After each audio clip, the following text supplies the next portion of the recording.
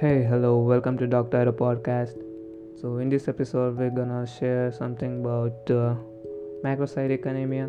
So, this is actually classified based on mean corpuscular volume. So, here, if the mean corpuscular volume is greater than 100 micrometer cube, then it's classified as macrocytic anemia. And this is actually like most commonly it's due to folate or vitamin B12 deficiency. And if the deficient if the anemia is due to folate deficiency or vitamin B12 deficiency, then it's called as megaloblastic anemia. If the cause is from any other cause other than folate or vitamin B12, then it's not called as megaloblastic anemia. Okay, so well now let's see about cell division. So in our previous episode, when we were discussing about microcytic anemia, so there we discussed that there will be one extra division, right? So this is quite different here. So it's like opposite. So in macrocytic anemia, there will be one less division. So erythroblast cell will be bigger, and as it divides, it gets smaller. So here in macrocytic anemia, what happens is there will be one less division than the normal. So it will be like one less division. So it will be like a bigger cell. So that's why it's called macrocytic anemia. Like macro means big and cytic means cell. So here it will be like big cell. Hence it's called macrocytic anemia. And here basically the causes are usually by folate and vitamin B12, and these are actually necessary for synthesis of DNA precursors.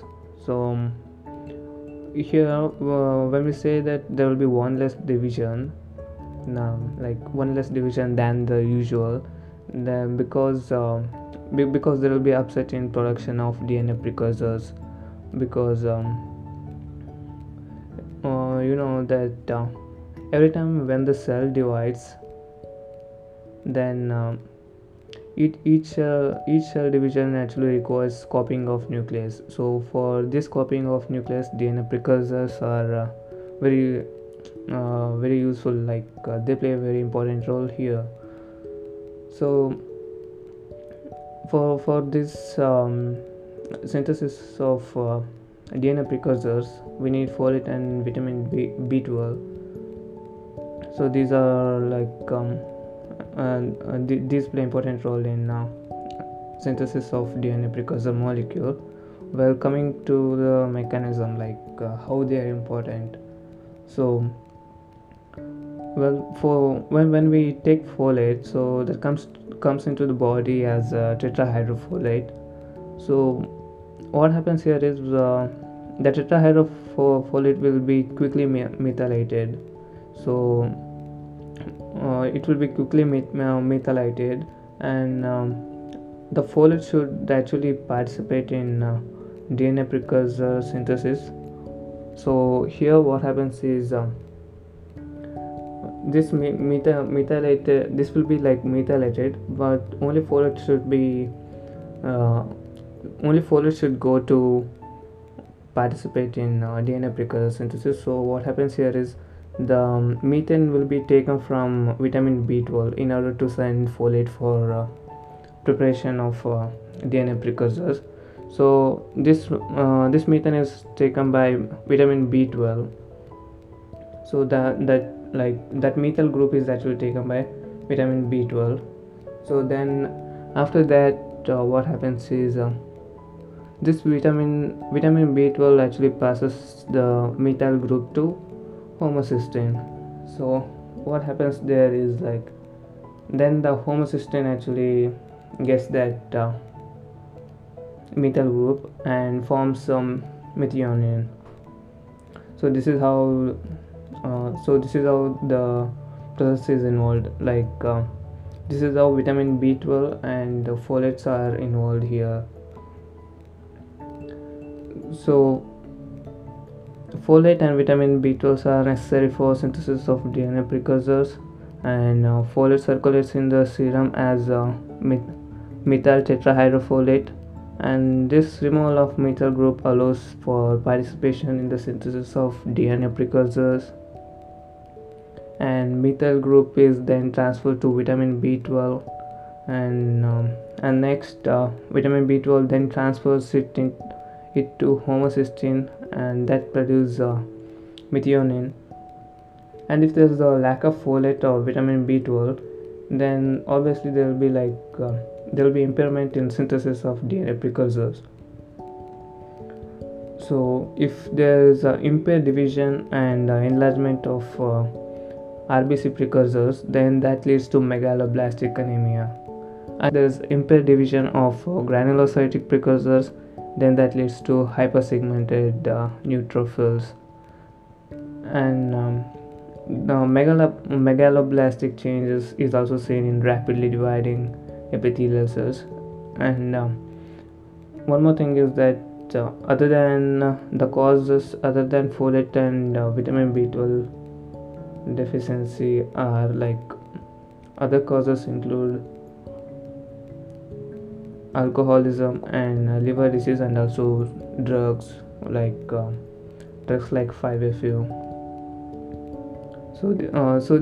This is not called as megaloblastic anemia because this is other than this is not called as megaloblastic anemia because it doesn't involve folate and vitamin B12 deficiency. So remember this one. Now coming to folate deficiency.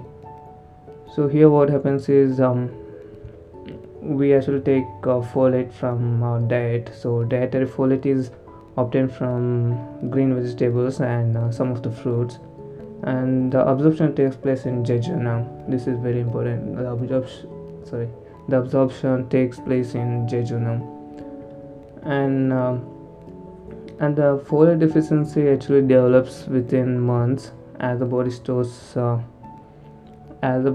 are minimal,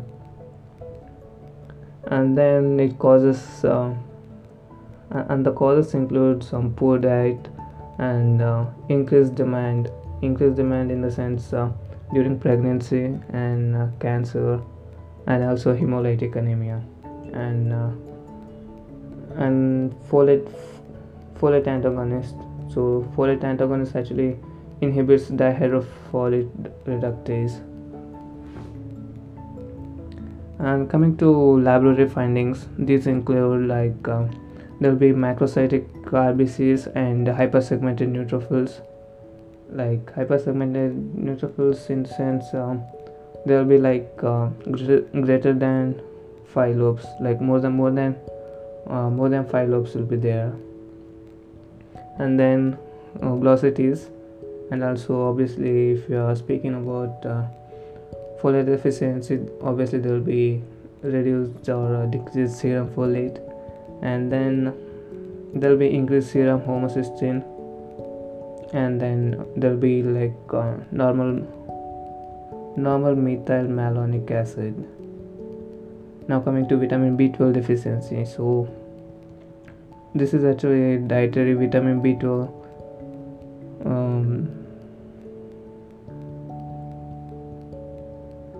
So dietary vitamin B12 is complex to animal derived proteins.